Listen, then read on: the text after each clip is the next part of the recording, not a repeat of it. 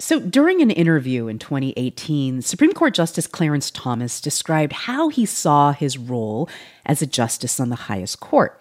I have an obligation, because I am a judge, I'm an Article III judge, that as a judge, you don't get to be on one team or the other. You have to think independently in order to live up to the oath that you take. The interview was for the right-wing site The Daily Caller, and the interviewer, well, it was Justice Thomas's wife, Ginny Thomas. And the best part of being a justice?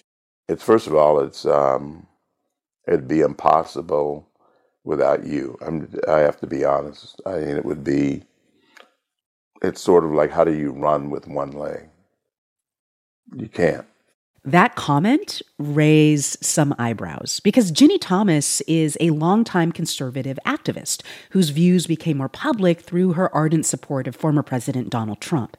Later in 2018, on CNN, conservative political commentator Bill Kristol brushed off that remark from Justice Thomas. I don't think there's really a story here. There's zero evidence that Justice Thomas has voted some way on a case because of his wife's views. I mean, he's a very consistent justice. Yeah, about that. This notion that there is complete separation between Justice Thomas's work and his wife's work, well, that's a notion that is coming back into question. Ginny Thomas wrote to Mark Meadows, quote, "Help this great president stand firm, Mark. You are the leader with him.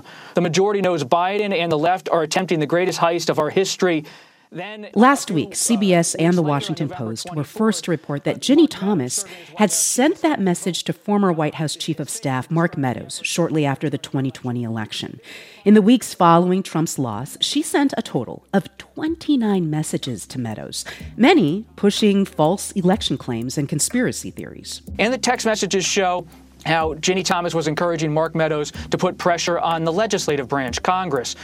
These messages came to light as part of the whole House investigation into the January 6th Capitol attack. On the one hand, there's Ginny Thomas, the political activist, who has, certainly what I would describe as extreme views, but views that, of course, she has a constitutional right to have. Stephen Vladeck is a law professor at the University of Texas at Austin, and he told NPR that while Ginny Thomas is entitled to her views, what's more concerning is what happened earlier this year, when the Supreme Court authorized the House Select Committee to access Trump White House records, like, say, text messages to high-level staff.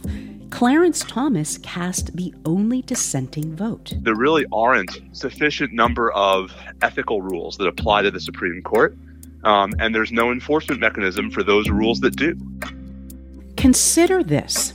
Ginny Thomas's newly revealed texts have pulled her and her husband into even murkier ethical waters.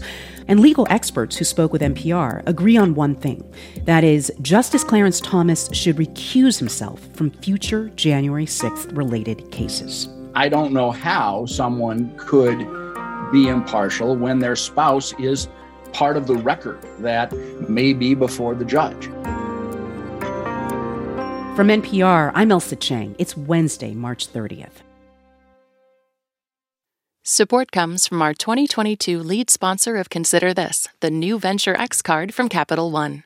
Earn 10x miles on hotels and rental cars and 5x miles on flights when you book through Capital One Travel. Capital One, what's in your wallet? Terms apply. See CapitalOne.com for details. It's Consider This from NPR. Throughout the years, the political leanings of Ginny Thomas have been no secret. Hi, I'm Ginny Thomas. A lot of people know me because of my husband, who's on the Supreme Court, but the truth is I'm my mother's daughter. My mother was a Reagan delegate in 1968 to Miami, and I caught the bug when I was a teenager. That was from an endorsement video she made for Republican Senator Ted Cruz of Texas during his 2016 run for president. And as Thomas said, she was raised in a strong Republican household. At one point, she aspired to be a member of Congress, but her life took a turn when she married Clarence Thomas, and she pivoted to a different role within conservative circles.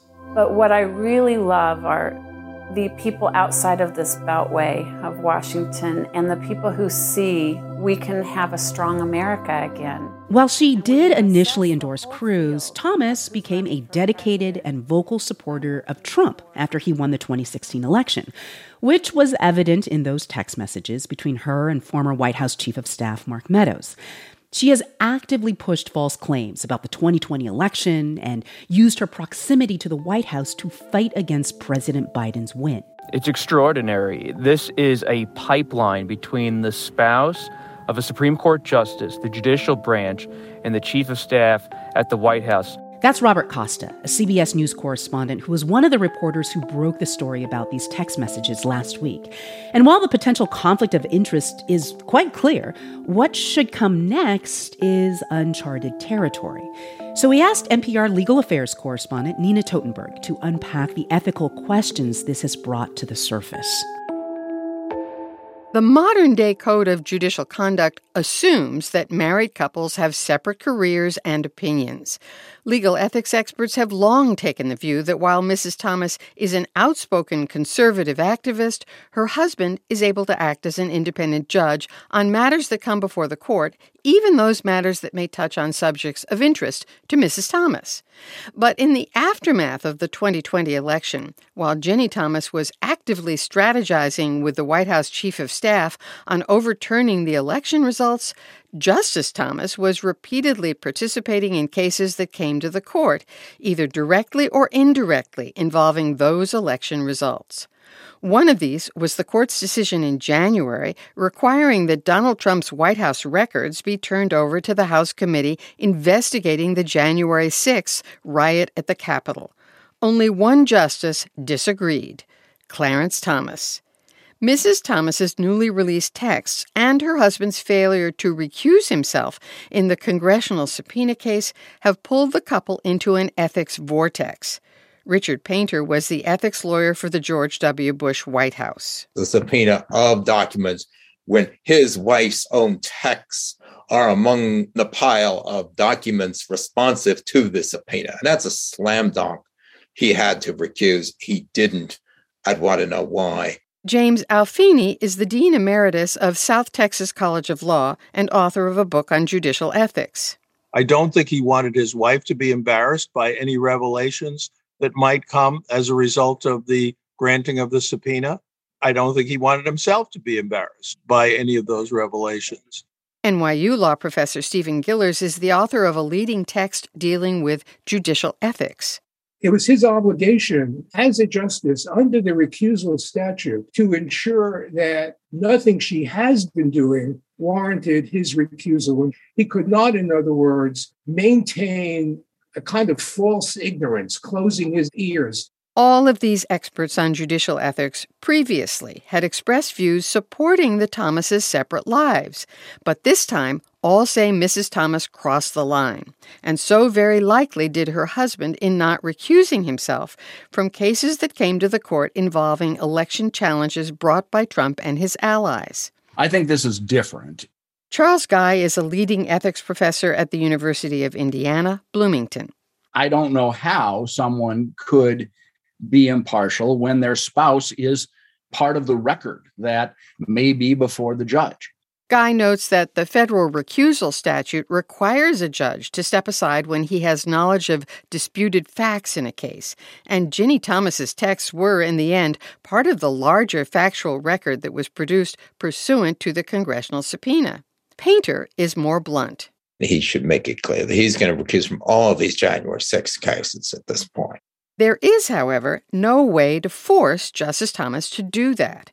The court has made clear it is different from other courts because it's a court of 9. Nobody can sub in for a recused justice, and a tie vote would mean that a case is not resolved.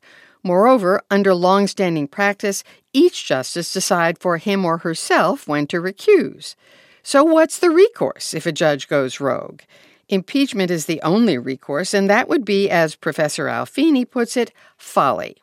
Only one justice has ever been impeached, and he was subsequently acquitted. Chief Justice John Roberts could have a private conversation with Thomas. Roberts and other members of the court have been desperately trying to persuade the public that the court is not a partisan institution. But public opinion surveys indicate that public approval of the court has dropped precipitously, from 68% in 2019 to 40% last fall. Legal ethics experts seem to agree that now is the time for the court to write its own ethics rules. And one of the rules might be to create a mechanism for a justice who is unsure about recusal to submit the question to the other members of the court. It may not be an ideal solution, but neither is the current status quo. That was NPR legal affairs correspondent Nina Totenberg. Additional reporting in this episode was from NPR congressional reporter Claudia Crisales. You're listening to Consider This from NPR. I'm Elsa Chang.